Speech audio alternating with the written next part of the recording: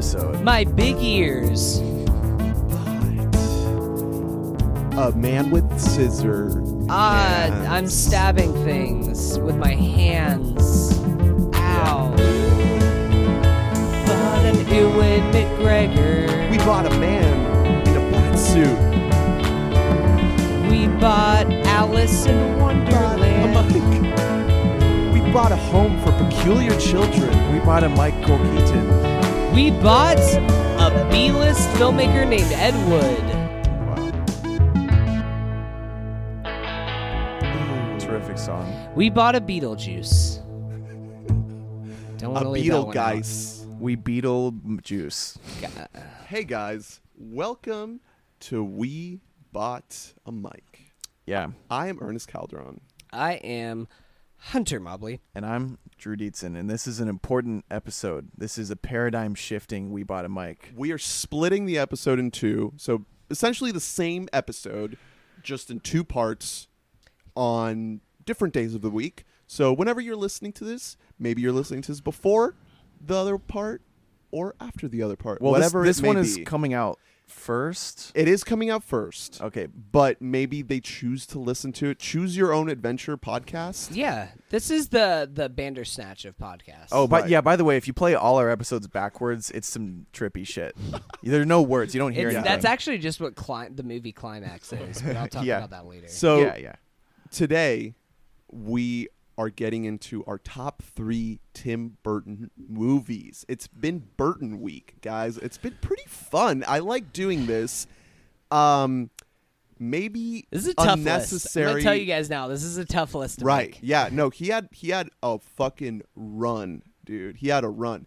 But And it's right up here through Dumbo. do you guys should we talk about Dumbo first? Yeah, we should. I guess we should. Because my thing is that we should keep doing the filmmaker series without watching the new movie that is not good. But hey, I don't know about you guys, but Dumbo might make my list for top 3 Tim Burton movies. I did feel... Okay. Top 3 Tim Burton. Number 3 Dumbo. Number Dumbo. 2 Dumbo. Dumbo. Number 1 Dumbo. Yeah. It's got to be. Number 1 is actually Jumbo Jr. So. I will admit, I was feeling very resentful in the theater watching Dumbo. I was like, why am I don't want to fucking watch Let's this. get this out of the way, and I guess, should we spoil? Is there much to spoil? We can briefly give thoughts about Dumbo. I did not like this movie. It was a waste of time. I wish it was better because I love Colin Farrell. I will ride his flying elephant any day of the week. Love Colin Farrell. Love Michael Keaton. Love Danny DeVito. I see this movie suffers from what I'm going to call the Phantom Menace problem, where it doesn't have a protagonist. Like, who's the protagonist in the Phantom Menace? Is it Anakin? Is it Qui-Gon? Is it Obi-Wan? Is it Padme? I don't know.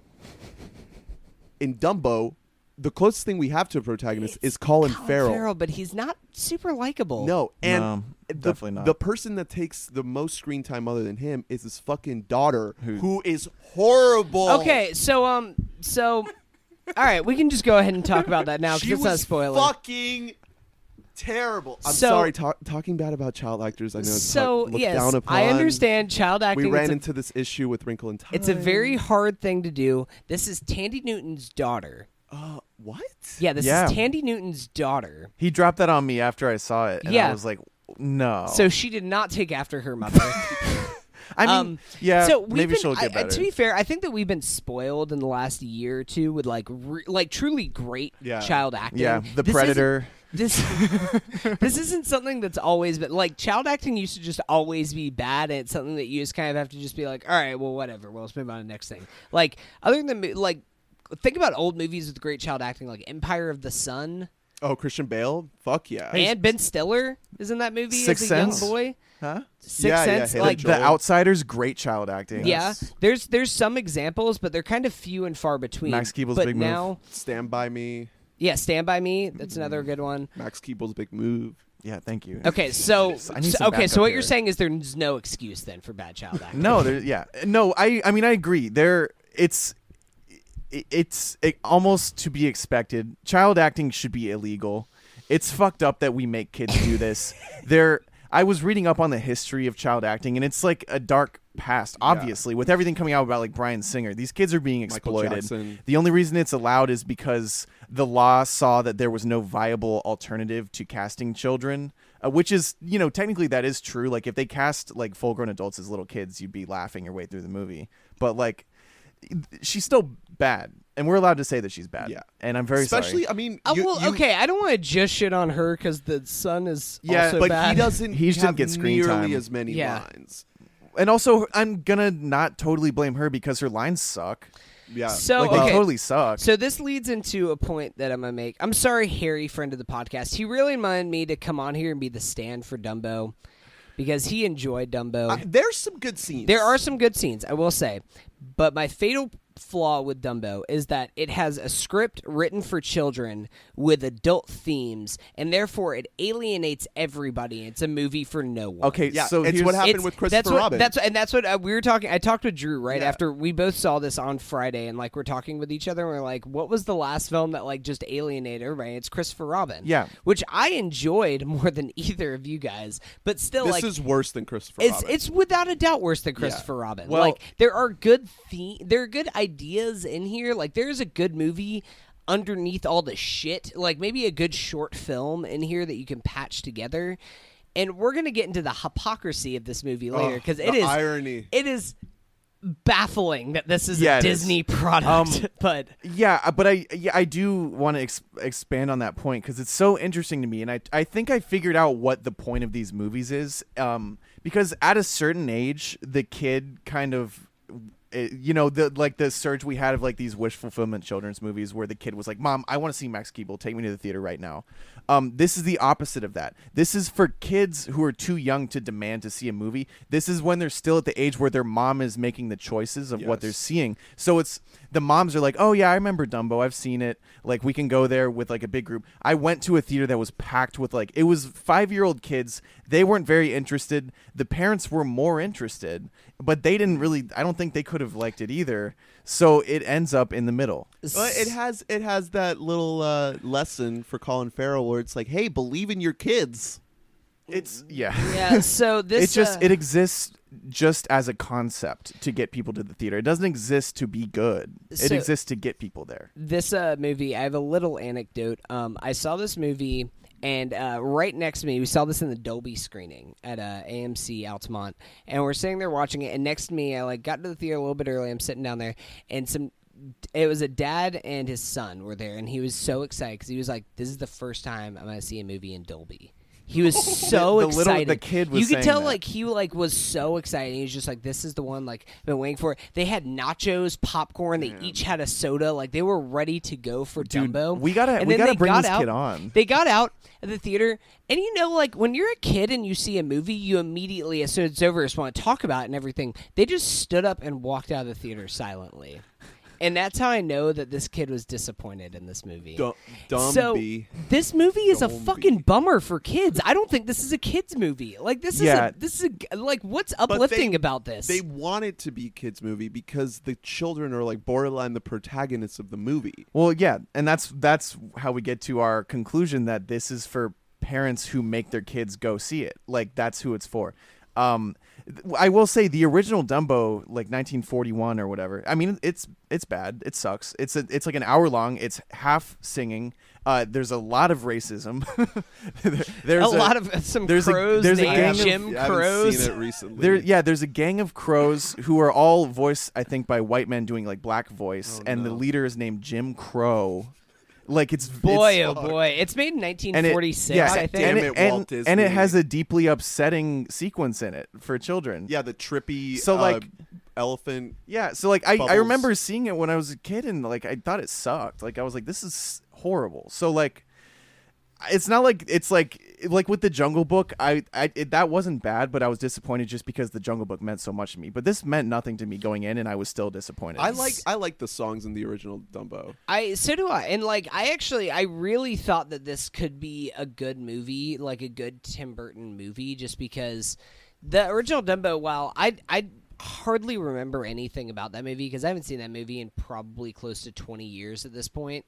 But I just remember, like, the movie had lots of themes of, like, animal cruelty and kind of the problems with the whole carnival scene and everything else the like mom that. was a character, And right? the mom, and it seemed like it could be something that would apply very well to 2019. When you look at something like animal cruelty, things like PETA and stuff like that have come more in the forefront, and people are more aware than ever.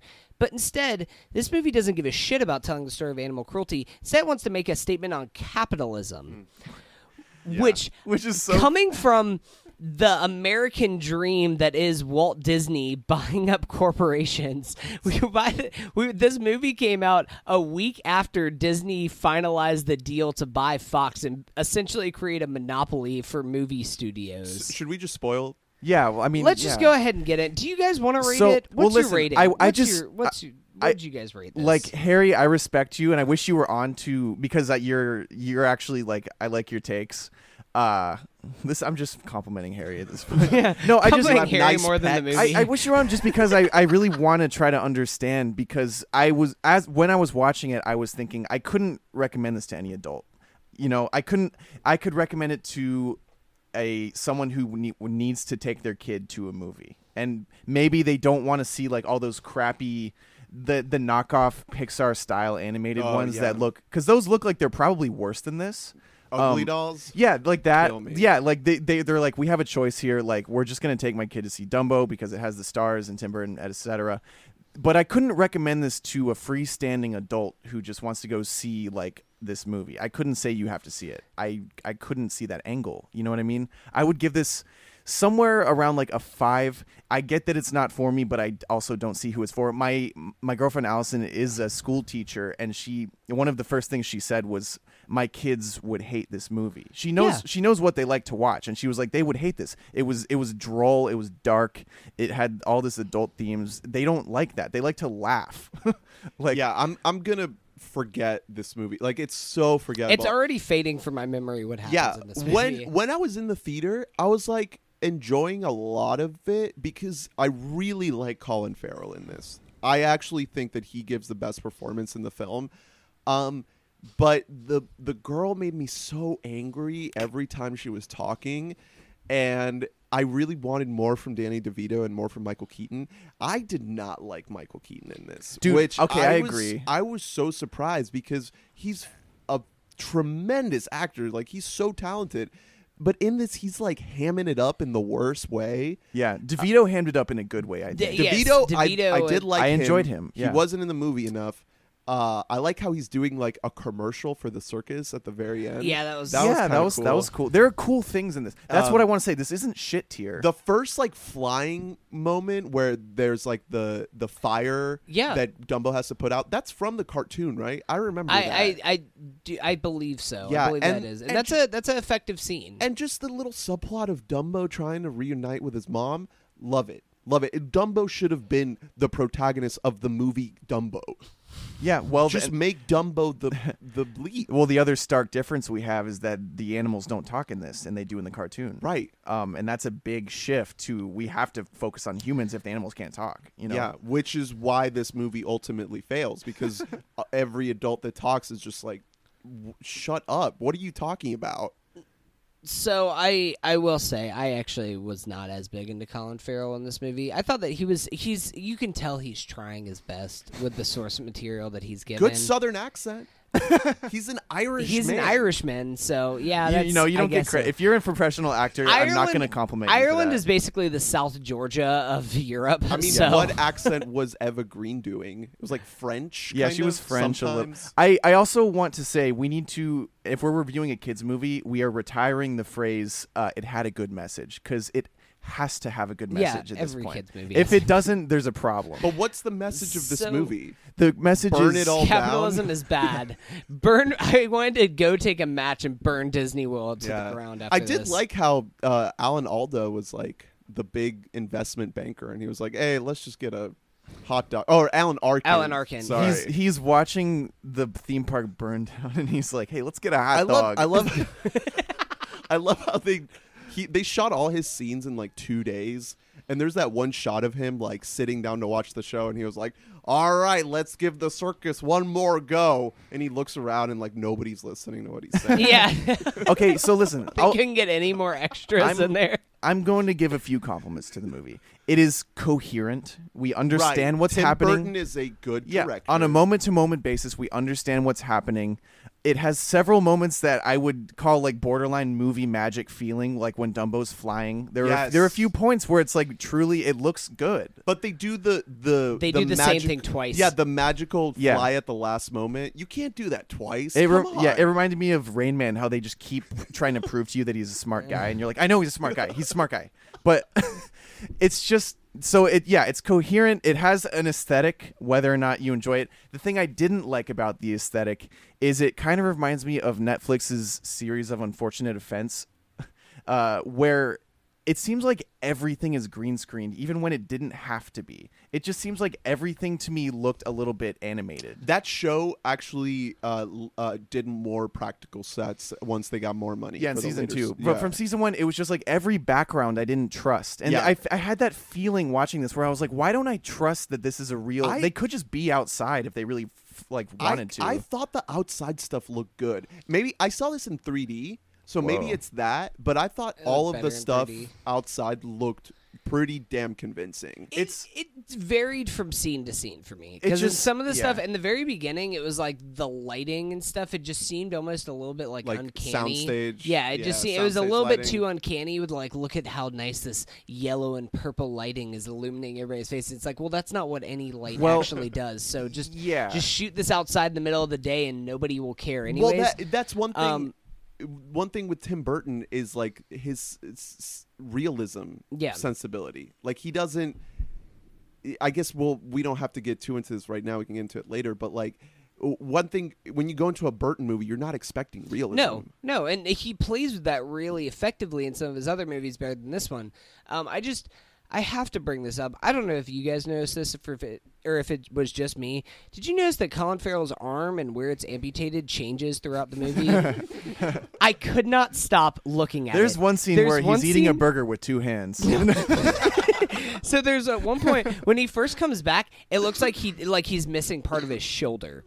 At another point in the movie, it's like mid bicep level, and then at another point in the movie, it's just like cut off right at the hinge of the arm and the shoulder. Like it moves throughout the movie, and it's like, how did this get past? Well, the this is the type of thing I'm talking about. They didn't go the extra mile and cut his arm off, and like you can't expect me to believe this shit. If Alan Arkin was in that role, he would have just chopped his fucking arm off. But another thing I do want to say is it's another reason it's hard to shit on these child actors is because they're a lot of the time they're interacting with Dumbo, who is to all them computers. A series of tennis balls or whatever, right. like a burlap sack on the ground. They're supposed to have an emotional connection to. Real actors have a lot of problem with that. In fact, in this movie, all the adults have the same problem. So to expect kids to really forge this bond with like a tennis ball is borderline mean. Like that's so hard to do. Danny DeVito's reaction to seeing Dumbo fly for the first time is like one of the best moments of acting in the whole movie. Yeah. Oh, without a doubt. And I honestly, I do want to defend Michael Keaton a little bit because I actually enjoyed Michael Keaton. And the first time that he sees Dumbo fly, that, look of excitement that he has is, it is really effective. Doesn't he say, you've made me a kid again? Yeah, yeah. He says, something along those lines of, you made me a child again. I find it so weird that they put this character in this movie because it's Walt Disney. Essentially Walt Disney. Are we in spoilers at this point so we can just kind of get right into it? Okay, I mean, we're spoilers. Okay, so, the first part, it's almost felt like two very different movies that just got kind of smushed together into one. Because at first, it really seems like this is going to be this story about Dumbo trying to reunite with his mother. We have the song, which I think is a very effective song, written by Arcade Fire. But not performed. Not performed until by the end credits. Yeah, the end credits is played by them. But it's not written by them. That's the song from the old movie. Is it? Yeah. Oh. Yeah. The new arrangement is by them. Right. Yeah. But anyways, so we have that song by them and this very effective scene where they're in the campfire, and that's what the first part of the movie seems like it's going to be. And then Michael Keaton's character comes in, hams it up for a bit, takes them to Disney World. It's Dreamland. Basically just soon to become Reamland. For following the same logic that made Dumbo his name Dumbo. Yeah. So we take him there, and then it just becomes this whole message about very like anti-corporate, anti-capitalism, man, like swallowing up all the good talent. That's bad, man. Meanwhile, Disney's just acquiring companies left and right. Harry made the point that that this was Tim Burton making like a commentary on Disney and then just getting it snuck in under their nose, but like I just didn't find it that smart, to be honest. It was so on the nose. You don't get that anything under Disney's nose. Yeah, that doesn't happen. No, and that's so on the nose that there's not something like there's no way that like that the Disney execs saw this and were like, yeah, go on through, and Tim Burton's like, yes, I did it. I did it.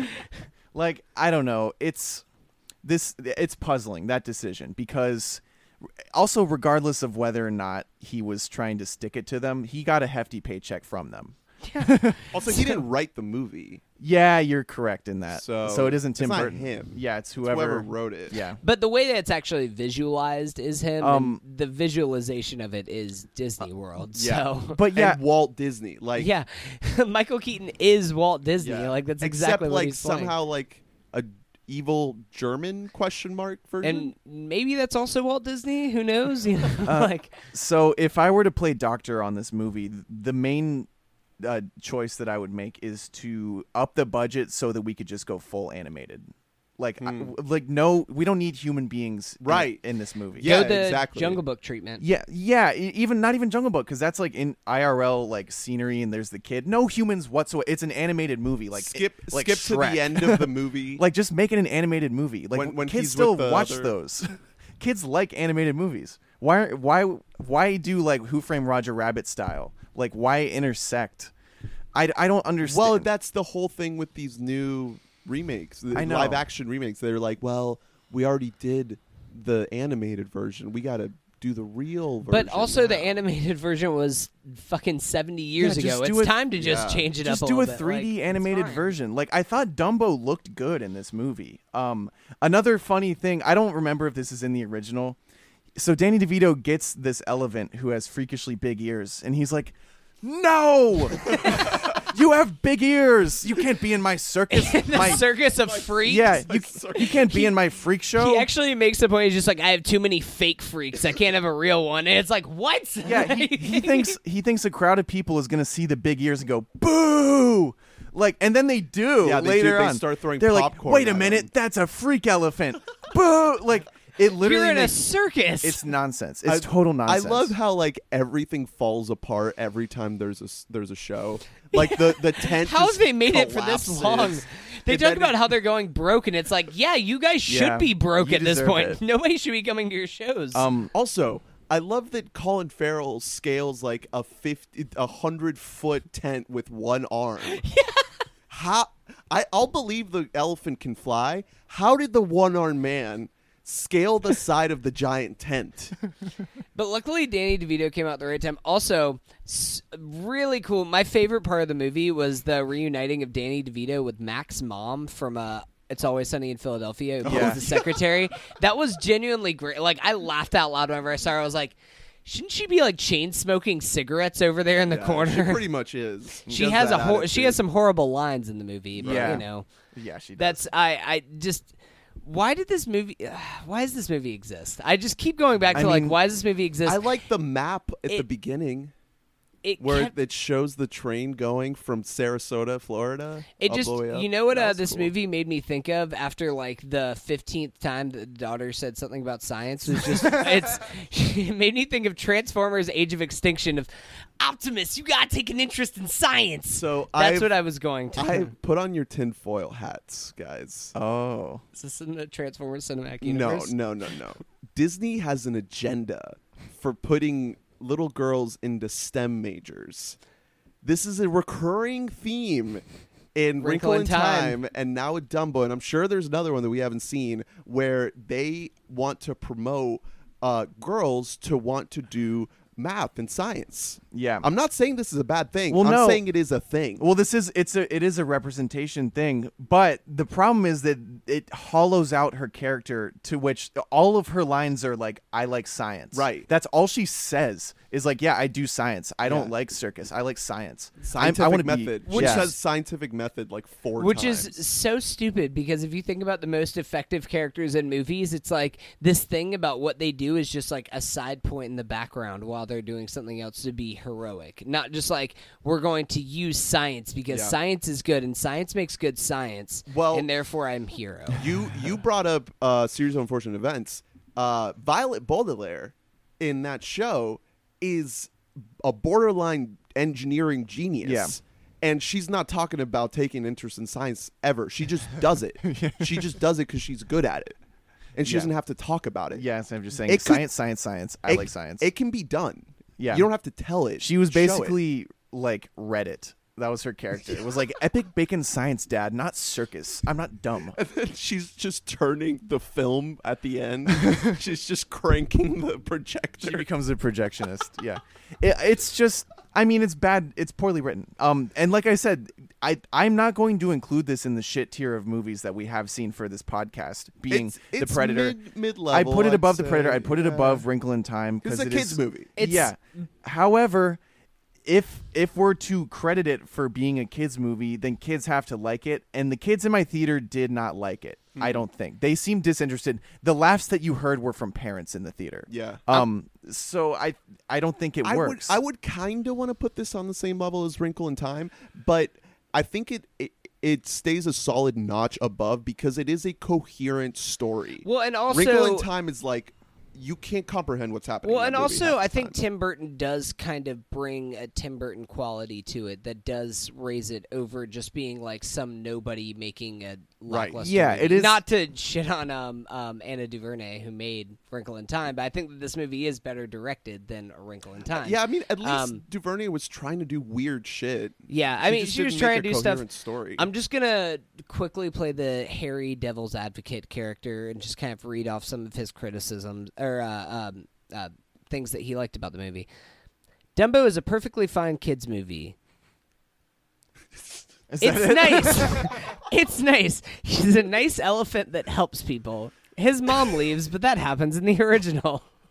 She I'm doesn't skipping leave. over other stuff. She is taken from him. Stolen away in a Okay. very dramatic scene. I'm skipping over some of his other So, stuff because he's just praising Michael was- Keaton and how we should change the Oscars to look like Michael Keaton, which I'm all for. I mean, Oh, the Michael actual Keaton. statue. Yes, change the statue. Just let's is give he him good Michael in Keaton. this? Like, I think I he's bad. like him. I think he's I don't think he's bad. I think he's making a choice. I mean, you have to think he's not given the script and the lines that he's doing. When Tim Burton and the writers come to him and they're just like, "Hey, we need you to go push a bunch of knobs, and we're gonna have somebody behind you say, "Hey, don't do that. You're gonna explode the place," and then have him keep pressing knobs while shit's sparking up next to It was. him. I mean, that was one of the worst scenes I've The ever seen. climax of this They- movie they- is so bad. Okay, so it they- made yeah. me just. I was like, "Can this movie fucking end already?" It would not so end. Dumbo and Eva Green fly into a water tower, which is actually the control center Yeah, for the whole it's like theme an park. air traffic control. But also, thing. there's a theme park ride. There's like rails that like go around it, so it's also incorporated in that. Eva Green, they pop in. She's like, "Hey, fellas," and Nothing to see here. And then she turns off one of the power knobs, and then they restrain her. And then Dumbo becomes a genius, and he becomes a STEM genius at the end, and he expertly turns off every little power knob in the theme park.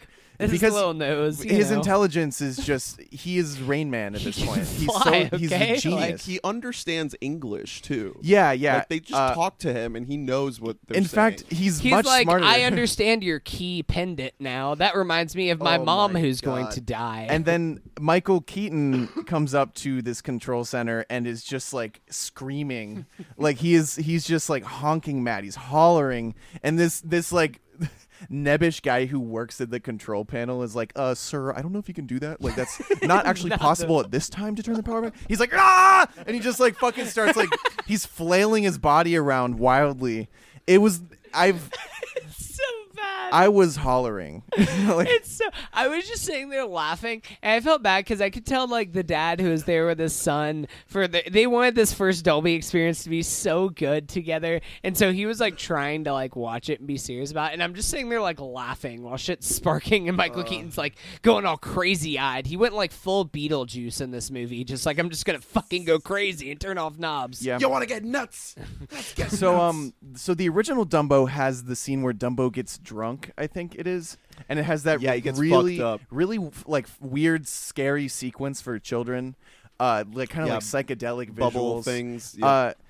Funnily enough, this is actually the second Tim Burton movie where he's taken on a Disney property that in the past had an upsetting scene for children. The Alice in Wonderland. Well, that and the other one being so I guess the third because Charlie and the Chocolate Factory. The original has Is the that Disney? I don't know. I don't think Good that No, point. is. But the Charlie or Willy Wonka? I'm assuming anything now is Disney.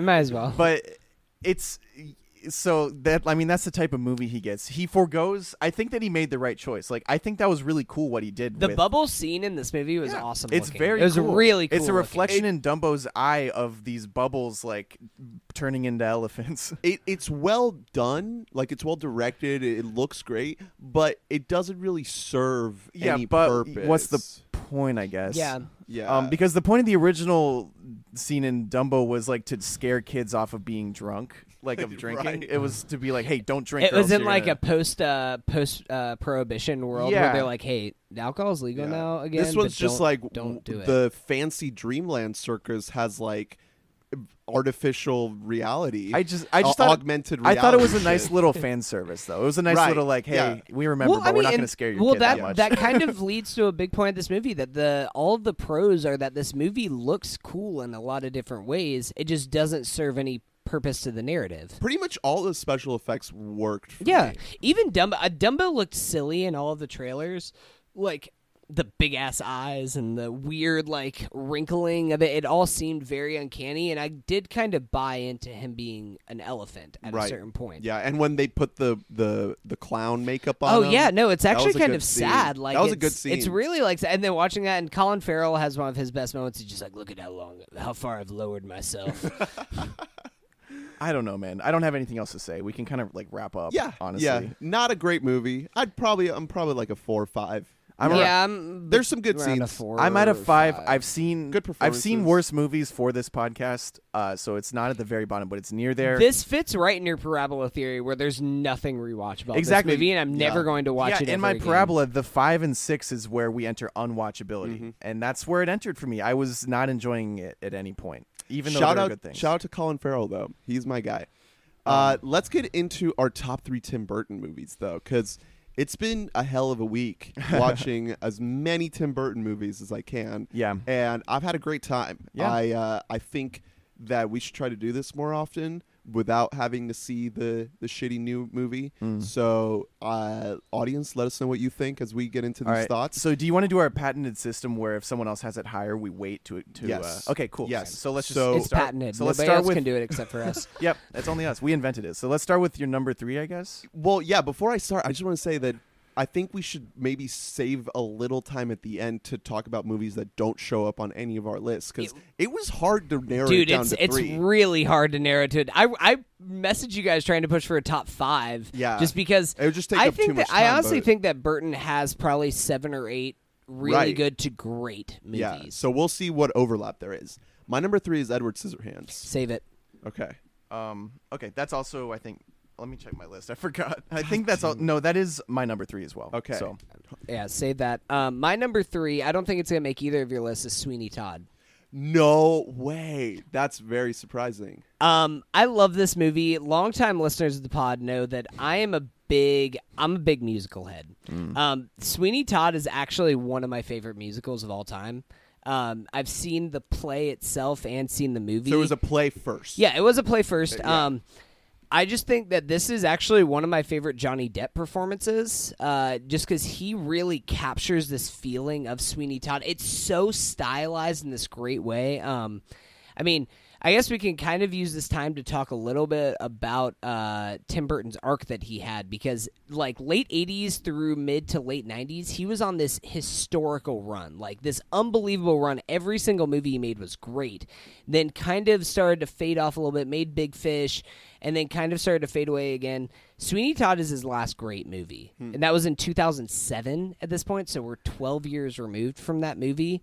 The music in this movie is great. The performances are awesome. It's so dark. I think this is the last rated R movie that he made, because there's so much blood and violence in this movie. The Demon Barber of Fleet Street, man. All like right. I love this movie Yeah, so and much. It's also it's Helena Bonham Carter too. Yeah, which is Burton's girl. Are they half-ass- still together? Yeah, I believe so. Half-ass Internet Research Corner. Helena Bonham Carter really wanted to play Mrs. Lovett, and Tim Burton was like, "No, I don't want to give you the role just because like nobody else people are just gonna think I'm paying favorites, and I don't want to like do that."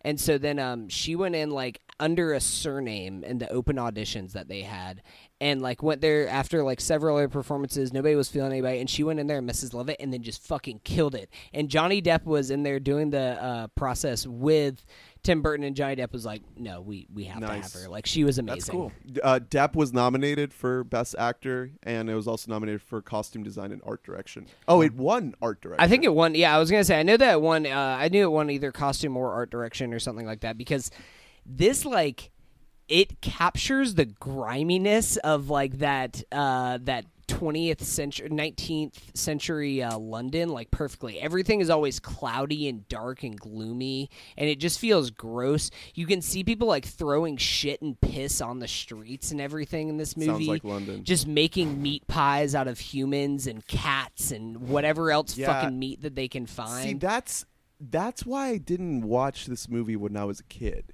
And I think I remember parts of it, and like I remember like catching bits and pieces because my sister's like a big theater nerd. Like she loves this shit.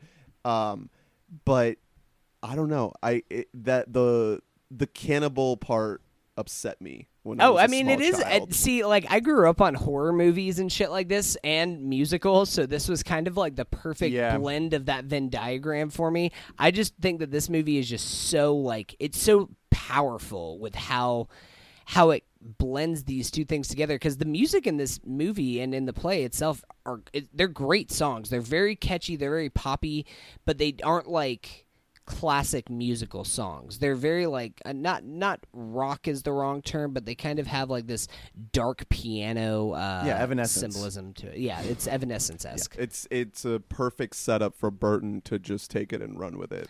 Yeah. So we're to your number 2 now. Number 2, Batman Returns. Oh, this is on my own. I wanted to put this on my list so bad. So I actually haven't seen this since I was very wee. Guys, this movie is so good. This movie is fucking nuts. I actually have a take. I think that this is probably the second best Batman movie ever. Well, second or third. Okay, so there's a couple things with this movie. I could do a whole pod on this movie. Second to Batman and Robin. I'll keep it brief. This movie, I could be aligned with the take that it's one of the best Batman movies, but like Batman is barely real. He's barely a presence in the film. Yeah, it's more about the Penguin. Yeah, he has really good moments, and you get a great performance from Keaton as Bruce Wayne and Batman, and you get the sense that like this dude is fucking crazy. Like the first time we see Bruce Wayne in this movie, he's just sitting in his mansion with all the lights off, waiting for the bat signal to turn on. He's just sitting there doing nothing. Then the bat signal turns on and he's like, all right, here we go. So, I do think that Michael Keaton is the best Batman that we've ever had, just because I think that he does play both Bruce Wayne. He plays the charismatic Bruce Wayne and the like menacing Batman figures perfectly with each other, where I feel like every other Batman that we've seen kind of leans more into one versus the other, and I think that Michael Keaton has the best balance between those two. I really love Christian Bale's Bruce Wayne, because with Bale's Wayne, you get the sense that he's like he's putting on an act. Yeah, he's like doing like this like showy billionaire performance, and I really like that. But what I love about Keaton's Batman, in retrospect, now having seen the Nolan movies, is he doesn't go full throat cancer. Yeah. Well, also, I think that Bale is a better Bruce Wayne just because he's so pretty. Like Christian Bale is just, especially at this time, he was just a pretty boy. Michael Keaton was never like that, like much of a hunk. Mm-hmm. Like where Christian Bale is just like, you look at him and he's like movie star. Michael Keaton kind of had to earn his way. Right after he did the first Batman movie, he did Beetlejuice, in which he's just covered in makeup so that he's like almost was identifiable. Before Batman. Oh, excuse me. Yeah, but and the reason why I didn't put the first Batman on my list, I didn't want to take up my list to have two spots with Batman on. I just wanted to pick one, is because the first Batman is really just all about Nicholson as the Joker. Like he fully takes over that movie through and through, and there's not much else there. Like you do get the establishment of a dark superhero in this big budget movie, like that really hadn't happened before. Now in 2019 lens, it's not dark at all. But in those days, it was pretty dark, and we hadn't really seen Batman done in that way. And Burton kind of changed the game with that Batman movie in 1989. But the reason why I think Returns is better is because it's like untapped Burton. Like Burton in the first Batman movie was trying to do something a little bit more conventional, even though it does get very hammy and ridiculous. Everything in Returns is just nuts. It's fucking nuts, dude. Penguin gives a speech to a room full of penguins who then go and attack Gotham with like rockets on their backs that look like carnival attractions, like a grocery store coin operated carnival things. And then he takes over Batman's Batmobile with like this like weird red carnival bomb looking thing. And there's no like big action set pieces. It's a lot of dialogue. Christopher Walken plays a guy named Shrek. The original Maxwell Shrek, who's like some sort of get out of my swamp. Is that like, good? Yeah, he's like. Can we cut that out? Actually, that's staying in. I'm sorry. I don't have anything else to contribute to this conversation. He plays like this industrial guy, like executive guy. I don't know. It's Christopher Walken as this weird Burton-esque villain. Donkey. And the reason why it all works is because you have the first Batman movie to kind of set up the character, right? And set up this take on it. And in this movie, it just all gets blown up. And people actually did not like this movie as much as that Nicholson one because it was like more Burton, more dark. And Michelle Pfeiffer as Catwoman is... Woo, making me feel all sorts of things. Right. And calm down. She goes. This is like kind of her movie, like it's her arc, because she goes from being this kind of mentally abused secretary. Because she's Shrek's secretary, and Shrek like pushes her out a window and murders her. And like before that, he's like, there's a lot of abuse in the workplace happening. And then when she becomes Catwoman, she is just this like badass, kind of beacon for feminism, or the version that it could have been in 1992. Yeah, I bet it's probably one of those movies where if it were made today, it would have just been a Catwoman movie. Yeah, you know, and it kind of is. I mean, DeVito gets a lot of screen time, and DeVito's just. Oh my God! He's like he eats a raw fish. Yeah, he literally like bites right in. So that's I wanted to talk because I saw this movie pretty recently too. Not this past week, but pretty recently. And like one of the things that like I love about this movie, I feel like turned people away at the time. But if a movie like this with updated effects and everything came out now, I think it would be a hit just because there's like a double twist that happens in this movie. The first time that you meet Penguin, you immediately are just like, ew, that guy's gross, he's a villain and everything else. But then they try and like reshape him and turn him into like being like a mayor of Gotham. Yeah. Well, and all he wants is he wants to be regarded as a person. Yeah, he doesn't want to be like looked at as just this like sewer boy, like gross man. But then like it twists again. And it's like, oh, he's the bad guy. Which now we look back and we're like, yeah, no shit, whatever. But like, but the way at the way it plays out in the film, it works. Yes, exactly. And that's the whole thing is that about this story is like that it works so well is that this really is less of a Batman movie than any other Batman movie, but it works so well because the story is so good. The story of this, like the script of this movie is so much better than the first Batman movie. Well, because there actually kind of is a story. Yeah. In the first Batman one, movie, it's like it's Batman. It's just doing Batman's there, and then Joker's there doing Joker things. Yeah, exactly. And that's it. In this movie, there's an arc for Penguin, a clear arc for Penguin, and a clear arc for Catwoman. And Bruce Wayne complements the Catwoman arc perfectly because he fills this role of almost like the girlfriend in the movie. He's like the girlfriend archetype, and Catwoman's like going off, like about to murder people. She's fucking nuts. And then Batman's like, hey, look, we can be happy together. We can be normal, crazy superheroes that dress like dark animals. We don't have to kill people. And there's like this actually really touching moment where they connect and they're like, we're the same. We both like to dress in black suits. And this movie is just, this is what I was kind of hinting at earlier about Burton not being into creating realism like leaning into the movie magic of everything. And the way Gotham is depicted in this movie, it doesn't feel like a real place, but it also feels like it could be a real place in its own reality. Yeah. There is a tangibility to it. So speaking of surrealism, Your number two? My number two is Pee-wee's Playhouse. Whoa! Oh God, Pee-wee's Big Adventure. Sorry. Not the show itself. I keep calling it that. So I had not seen this until like 3 days ago.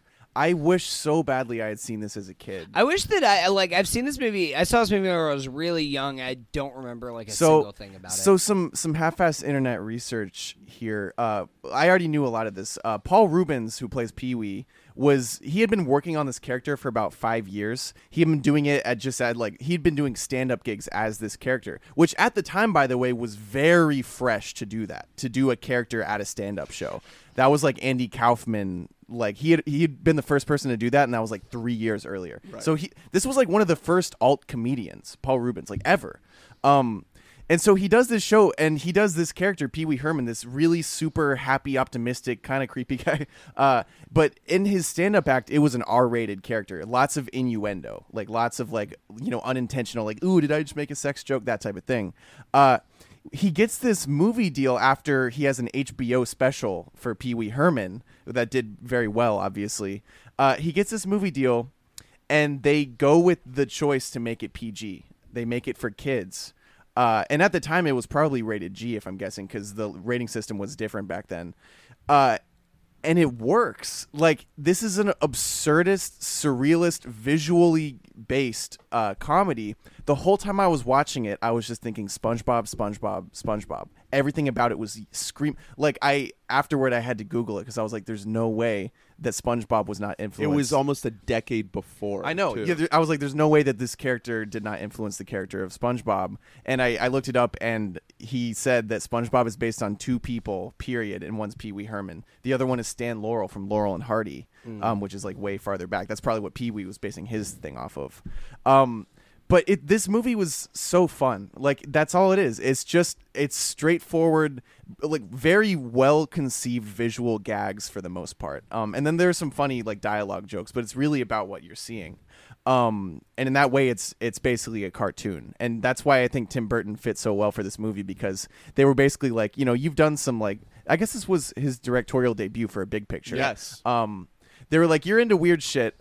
You can do the weirdest shit you want with this movie. It just can't be like, R-rated. Yeah, he didn't go like nightmare mode. Yeah, but it's still like there's some like truly bizarre visuals that if you're a little kid, they would leave an imprint on you. Like when the trucker lady looks over at him and makes the face and she turns into like a claymation face. There's a lot of like fun directing things like that. Well, there's a recurring thing with Burton, and this is something that Jack Nicholson talked a lot about when he was doing press for the Joker, or even later talking about the Joker.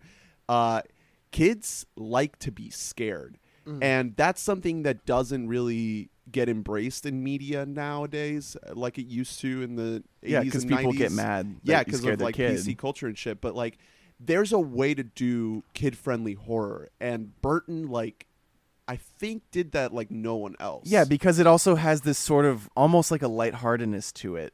Even though it's scaring you, it's also like kind of like funny. So it takes the edge off instead of just like a dark ass movie like Dumbo. Like if that movie had also been scary, it would have just been like a nightmare for a child because there's nothing like happy about the movie almost.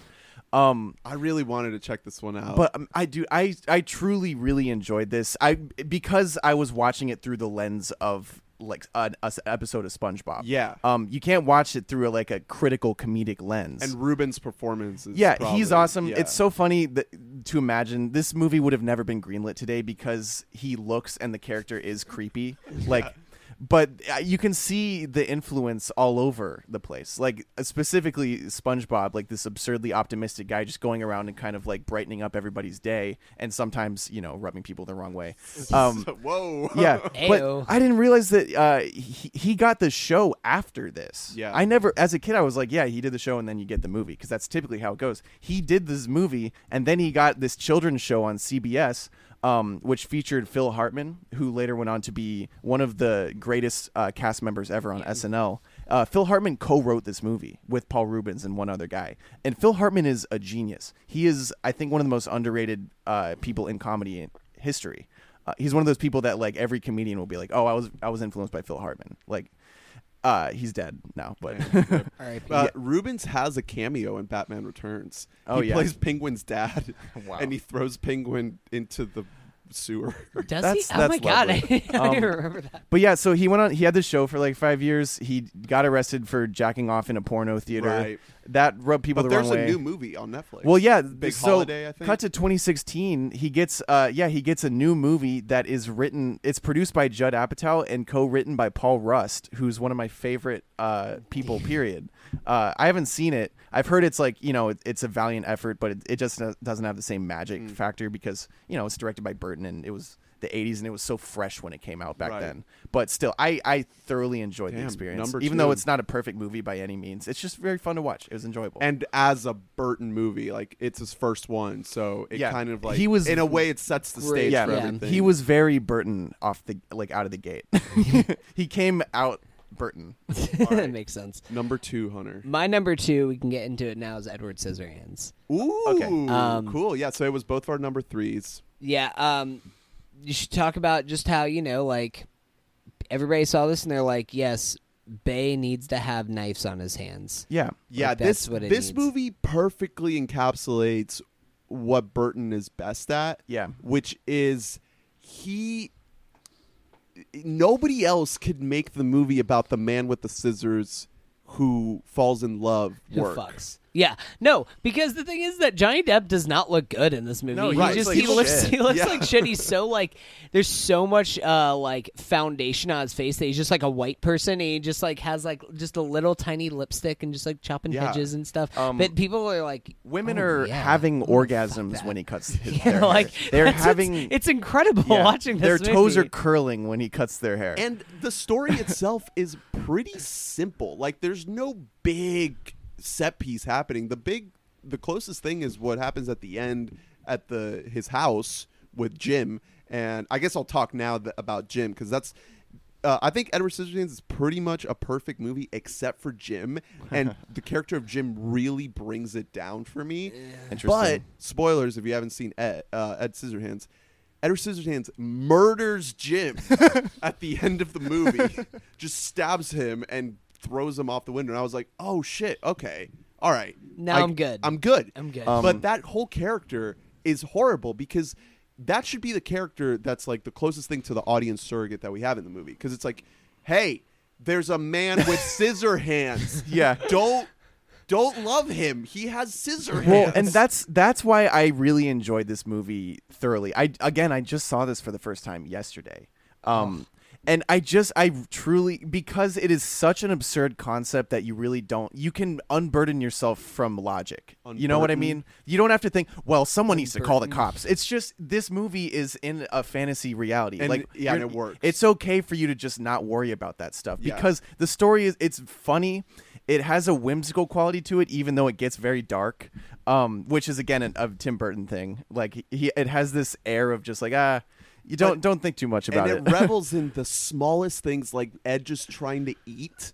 Like he's just trying to eat food. Those are some great moments, like some great like visual gag him moments. trying to bring a single pea to his mouth with the blades. But just the reason I like this, and the reason I like every Tim Burton movie I like, is it is a concept that you would think would be a children's movie because of its absurdity. It's such an imaginative, like the Avon lady adopts a guy with scissors for hands. Like that is a kid's concept, but he takes it and he doesn't treat it like a kid's movie. He just treats it like he's willing to challenge an adult to have an imagination. Well, and that's what I like about I almost him. feel like that's, I mean, because I feel like that's kind of a similarity thing going across all of our lists, is that he's just, over the last few years, last decade or so, Tim Burton has just been like, well, I'm just going to make kids movies.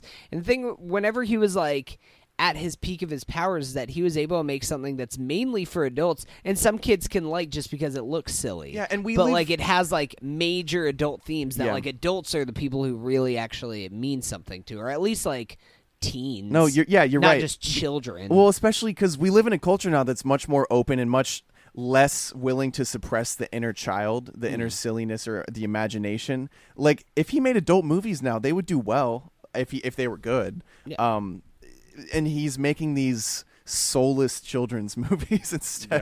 Yeah. But yeah, I appreciate Tim Burton in theory almost more than I do in reality, because I love the idea of saying, no, you're an adult, have a fucking imagination, watch this movie and just like let yourself go a little bit. It's gonna be okay. You can be an adult and like think about crazy shit. Right. You're not gonna lose your mind. Right.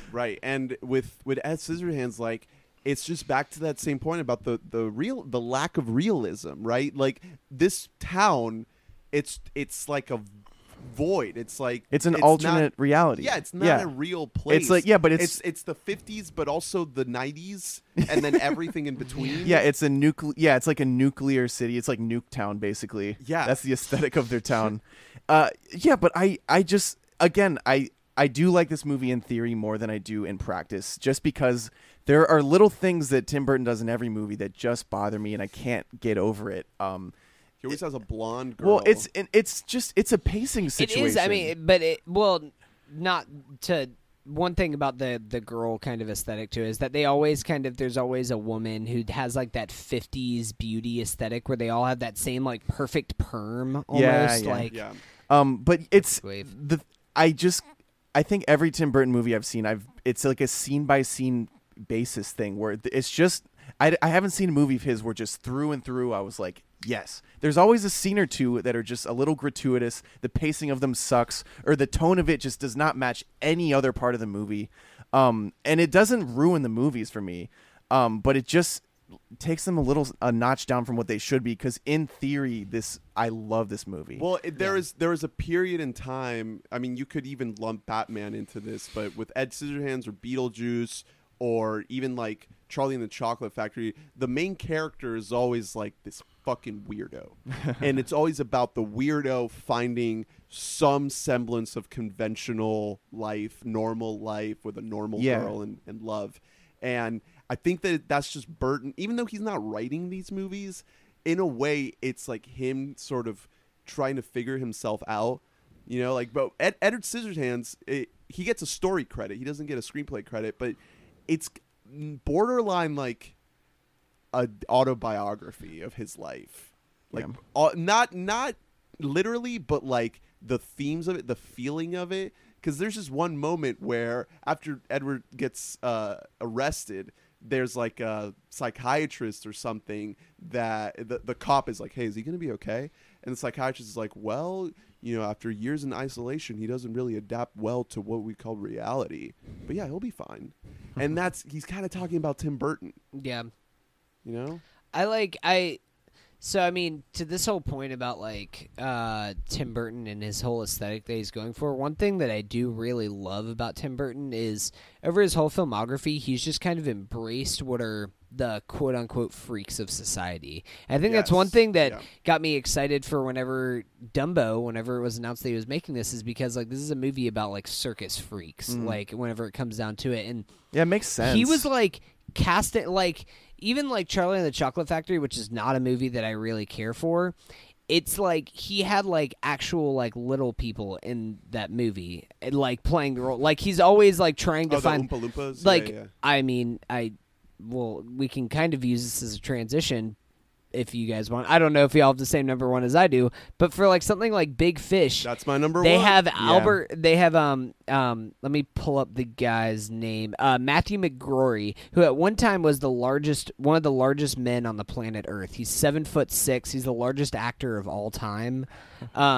Actually, play a giant. Yeah. And like Tim Burton loves to kind of take these people who have been the outcasts of society and put them in the limelight and say, no, these people actually have something beautiful So about them that they can do we give all to have y'all. Big Fish? I do as too. number one. I do Number as well. one, Big Oh Fish. my God! I wasn't Whoa! expecting you guys to have Big Fish as number one, guys, but Big Fish it's so good, but it's like almost the least Tim Burton-y movie of them all. so It's weird. So I think Big Fish is a masterpiece. I've seen this movie probably 3 or 4 times. It gets better and better as I get older. I sob Like, at the end Every single time I watched this movie, I saw it. The first time I ever saw it, I was homesick, and like I was just like I like stayed homesick. It was like a week straight that I had to stay home. I was like so ill, and like it gets to the point where he's like bedridden and has this machine like stretching his body out and stuff, and I'm like, that's kind of how I feel that I am right now. Jesus And Christ! then Get over yourself. I'm basically as much of a man's hunk dying. as Ewan McGregor. Yeah. I think But- the one of the biggest wins of Big Fish is that he didn't cast Johnny Depp in the lead. He It's cast Ewan McGregor. Ewan Oh, McGregor God. and Albert Bloom. Finney. Can you imagine? Yeah. Thank God, I'm like- not a big fan of Depp. He's done great stuff, but more often than not, when I see him in a movie, I don't like Well, him. at 2003, he was still doing good Depp. At this point, now I roll my eyes whenever I see Johnny Depp gets cast for something, because now, especially all the reports are out, he just gets lines fed to him because he doesn't even bother reading a script at this point, which is. But to your point though about how this is in a way very different from other Tim Burton movies, that's why this is better for me, because I thoroughly enjoyed like Pee-wee's and Edward Scissorhands, but the emotional arcs did not hit half as hard as they do in Big Fish. That's the big difference. Is the emotional side of this movie is in reality. The reality and the fantasy are like distinct from each other instead of like it's just a merging. It's almost like a commentary on Burton. Yeah, on exactly. Burtonism as like a concept. Yeah, well, and I mean, at this point, this is like after he's already had his big 10-year run that he had of making all these kind of movies with incredible whimsy and this kind of huge fantasy element to it. The way that he blends the family drama aspect with the fantasy is perfect in this movie. And I don't think I've ever seen like another. The thing is, while rewatching this, the closest thing I could compare this to is actually Forrest Gump. Yeah. With the way that the story's told, even like certain Fantastical, themes, the fantastical element, and The then just like the journey. story of like, this grand journey that they go on. And here's a hot take for you guys. I think Big Fish is a better movie than Forrest Gump. Oh yeah, easily. Oh, Wow, really? I was Easily. expecting for that to be a yeah. hotter take. Forrest I mean, Gump I is known love- for a masterpiece. No, I but- love Forrest Gump. It won the Oscar. I would have Like, to think about that It's one. still a great movie, Yeah. but Big Fish is one of those movies that even though it's based on a book, it feels like this singular thing that like could never be replicated again. It just works on every level. I'm just gonna run through the cast real quick. We had Edward Bloom is Albert Finney and Ewan McGregor. Then we got Billy Crudup as the son, Jessica Lange, Marion Cotillard, and Helena Bonham Carter rounding out that supporting cast, and then appearances by Steve Buscemi and Danny DeVito, and then a whole bunch of other people like Roy from The Office. Roy from The Office, David Yeah. Denman, who, man, like perfect casting by that. Because every time I see that dude, I just want to punch him in the face. And Jessica Lange in this movie, or actually I should say Alison Lohman as the young Sandra.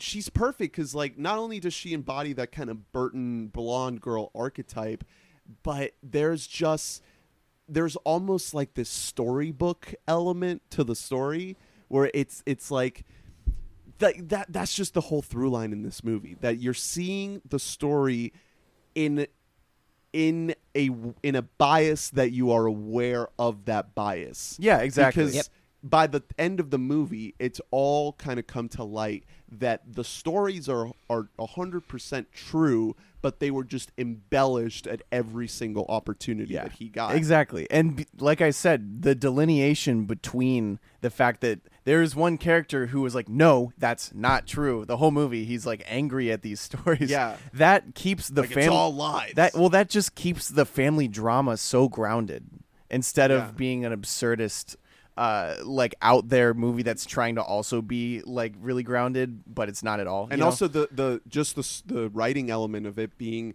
the end of this man's life. Yeah. Like, he is dying. His son knows that his father is on his deathbed, and he's like, Dad, like, you have told me these fucking stories your whole life. Can't you just be real at the end of the life? Just be real with me.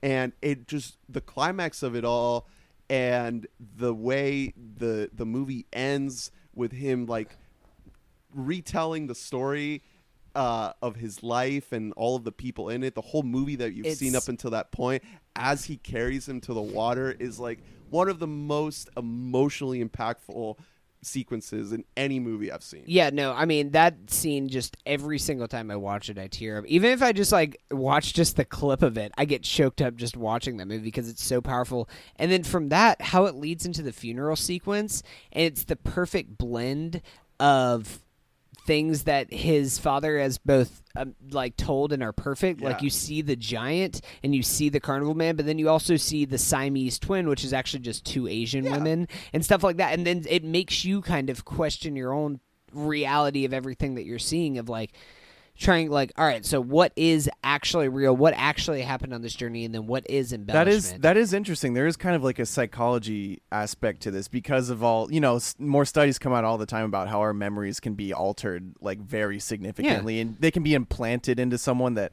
like it was something that never even happened to them. There's this documentary called Inception about that that I would recommend if you're interested.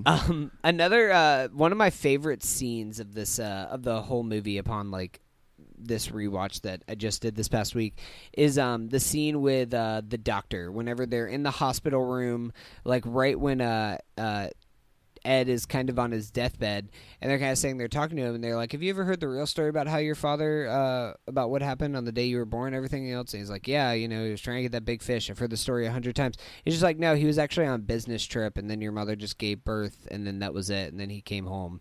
He's like, yeah, I would rather have the more embellished story too if I were you. Like, it's and it's true. Like, it's just kind of it's such a great positive message for storytelling as a whole. That's why I feel like it has this meta aspect to it, where it's just like, this is kind of the power of filmmaking. Applies perfectly to the power of storytelling of your own. Like, I have grandparents that whenever I like will talk to them, they'll tell me these stories, and I know that half of this shit is like bullshit, but it still just like makes for just a great story, and that's powerful. And like, when I have a kid, I'm going to tell them stories. I'm going to lie to my kids. Yeah, I'm going to lie to my kids. I'm going to tell them that our podcast was wildly successful. Yeah, I'm going to be like, everybody. So our Patreon's getting like $20K a month. We're coasting. Yeah, but that also just goes back to the Burton point too. That I think, again, he didn't write this script, but it's just perfect for him to make it, because it's almost like he's trying to say, like, my approach to films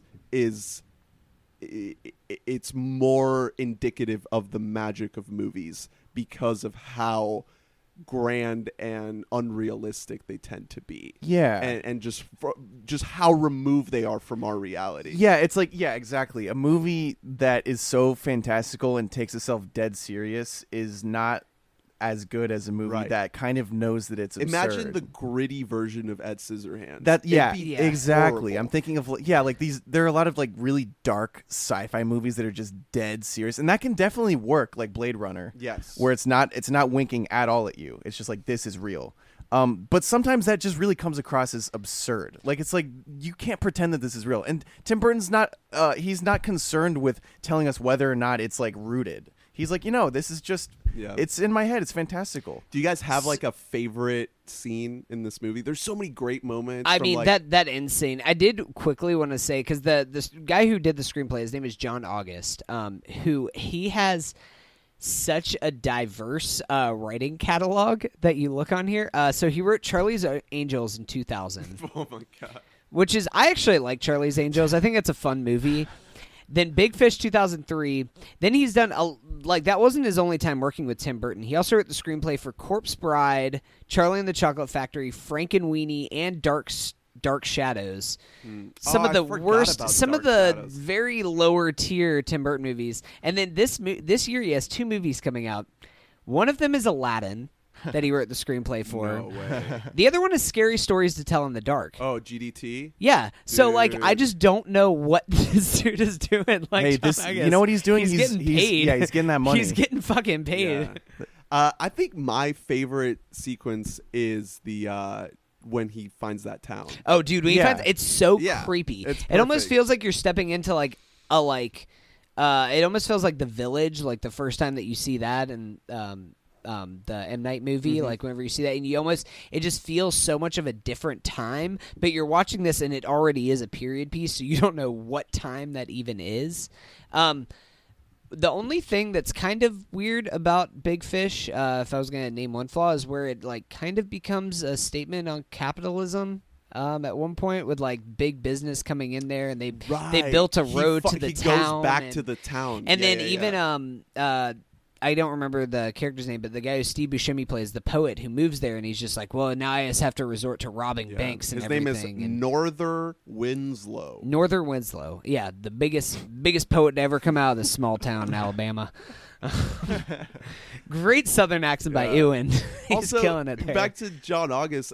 Usually, I mean, Drew, you've read the screenplay for adaptation recently. Yeah. And Charlie Kaufman in that screenplay says that don't ever do voiceover. Never, ever do voiceover. The voiceover in Big Fish works perfectly. Yeah. Because, Perfect again, voiceover. it's that storybook Yeah, element and to it all. because that's a stupid rule. Voiceover can work so well. Anything you shouldn't do can work. Well, because the thing is that voiceover is bad a lot of the time, because a lot of the times it's just used for exposition. Right. Yeah. And whenever you're using it as a plot point, then it can be used effectively. Also, you mentioned this when we were playing COD, but isn't Miley Cyrus in this movie? yeah, Miley Cyrus is in this in movie. the town? Yeah, she's actually she's not in the town. She's she's the only girl who goes with them to go to the witch's house. Oh, When there's okay. the band of kids, including Yeah. young Oh yeah, Roy Helena from The Bonham Office. Carter as the witch, another great element to the movie. The eye that shows you how you're gonna die. Yeah, but you I see love that. stuff like that with her both playing the young version and the old witch lady herself, and also I just love, that's one of my other favorite aspects of this movie is how he keeps saying I'm not gonna die like this, and they're like, how are you gonna die? It's gonna be a twist ending, and it is kind of a twist ending that his son, who always he'll never actually reveal it, but his son, who's always the cynic of it all, of the whole movie.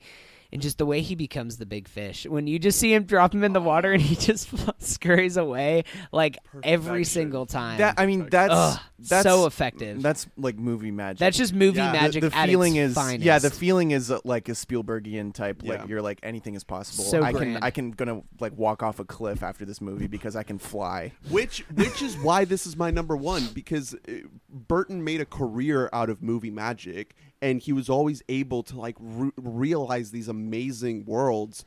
But in Big Fish, it just takes on a whole nother meaning. because it is our world. It's our world, but it's just kind of, it adds this fantastic layer to the world that we live in. It came together for me a lot better. Because I'm lower on Tim Burton than most people.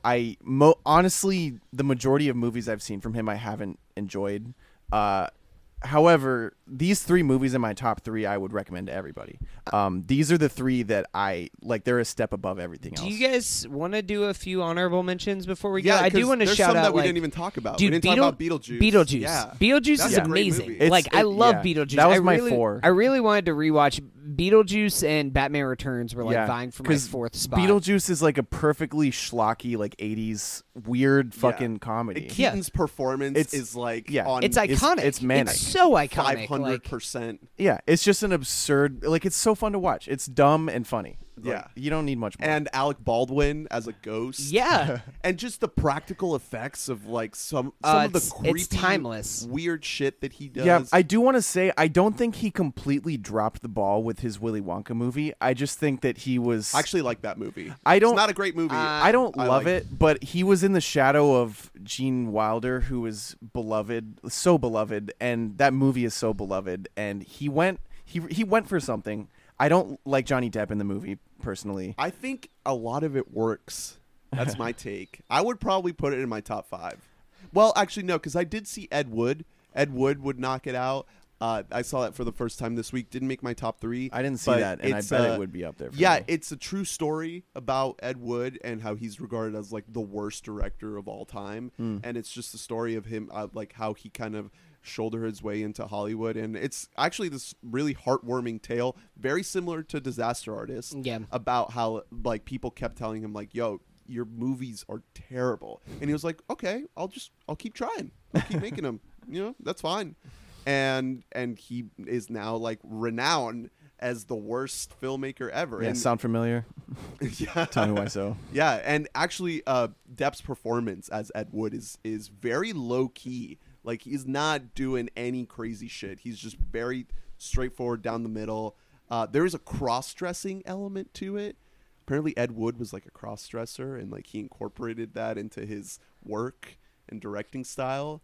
It calmed him. So that was kind of cool. Yeah, Interesting. I've always wanted to see Ed Wood. I've heard that's a great movie. Yeah, I really liked it. Yeah, also Mars Attacks. That's not a great movie. I talked about it like probably like close to a year ago or so. Whenever I saw it, I think it played in theaters or something like that for like a 20th anniversary thing last year. But it's so schlocky in the best kind of ways. It's kind of like when he's right at the tail end of his run. I think that was a movie they made right after Ed Wood, because Ed Wood, like, I think that was trying to be more of his Oscar push, and I think it might have gotten some love. Mars but, Attacks was 96. Ed Wood was 94. Yeah. So that was his next project after Ed Wood, which is almost like this dismantling of like B-list 70s, 80s sci-fi movies. And the cast and the cameos in that movie are so good because at this point he's been an established filmmaker for 10 years at this point. So he can just kind of get whoever the fuck he wants.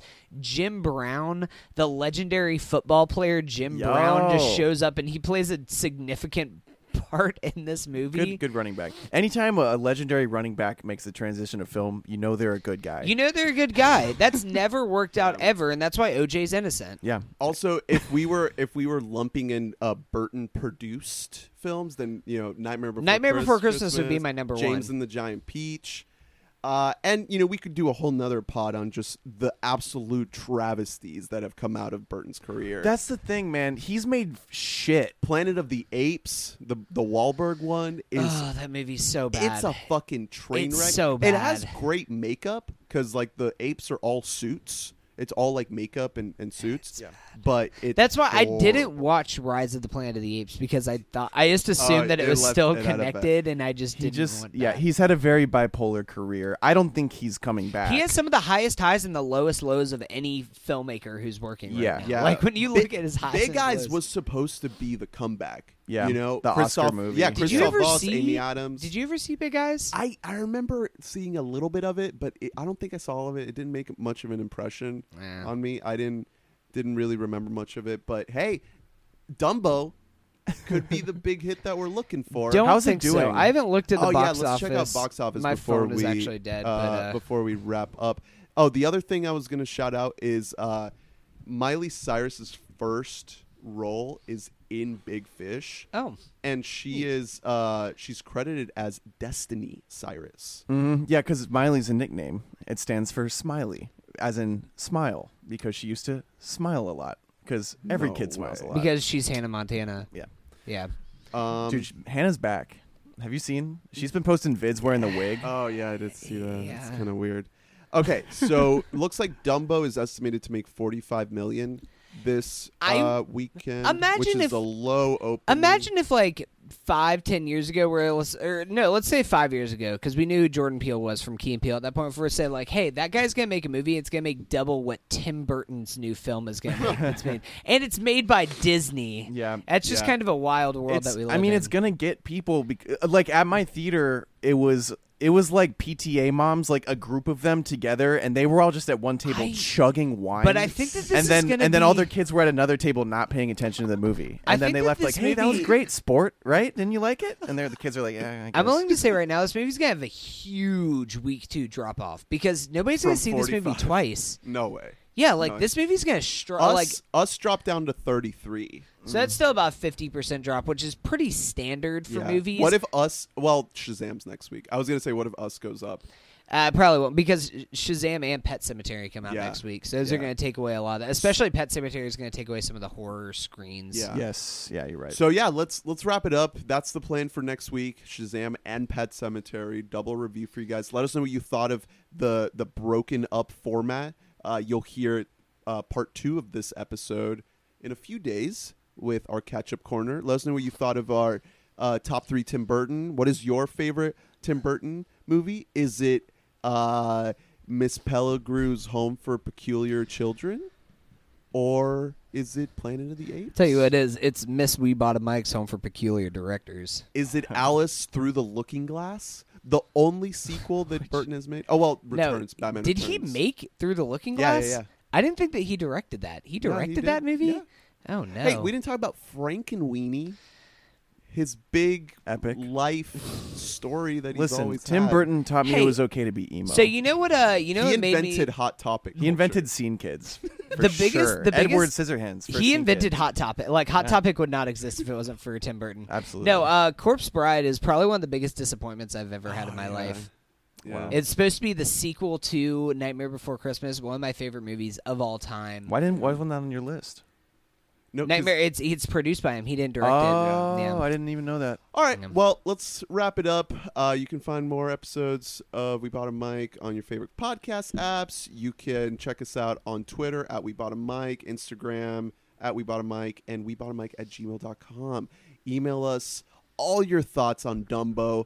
Do your full Dumbo breakdown. Dumbo dump on us. Yes. Anything you guys want to plug? Twitter.com/Drew DIETZEN. Yes. Popping off. Twitter and Letterboxd at Hunt Mobley, HUNTMOBLEY. Oh, I've been doing a little bit of a pre-gaming for our end of the decade thing, and I have now ranked my top movies for the last 10,000 years in cinema. Wow. But really the last 9 years I've done that. I'm getting ready to start to do a list. I'm going to probably put out now my top 50 of the decade, and then I'll kind of edit it. 2010 to 2019. 2010 to 2019, then I'm going to edit it as this year goes on to see if anything cracks the list. I have mine up on Letterboxd too at Caldernist. My number 1 is Mad Max Fury Road. Oh, damn, way to spoil it. No, Spoilers. nobody's gonna look at your list now. My list, is it Dumbo? It's Dumbo. Is it The Predator? Is it Frankenweenie? So yeah, hit us up. Hit me up at Caldernist. Bye-bye. Come here. Say it, spit it out. What is it exactly? Your pain is the amount cleaning you out. Am I satisfactory? Today I'm thinking about the things that are deadly. The way I'm drinking you down, like I wanna drown, like I wanna end me. Step on the glass, staple your tongue.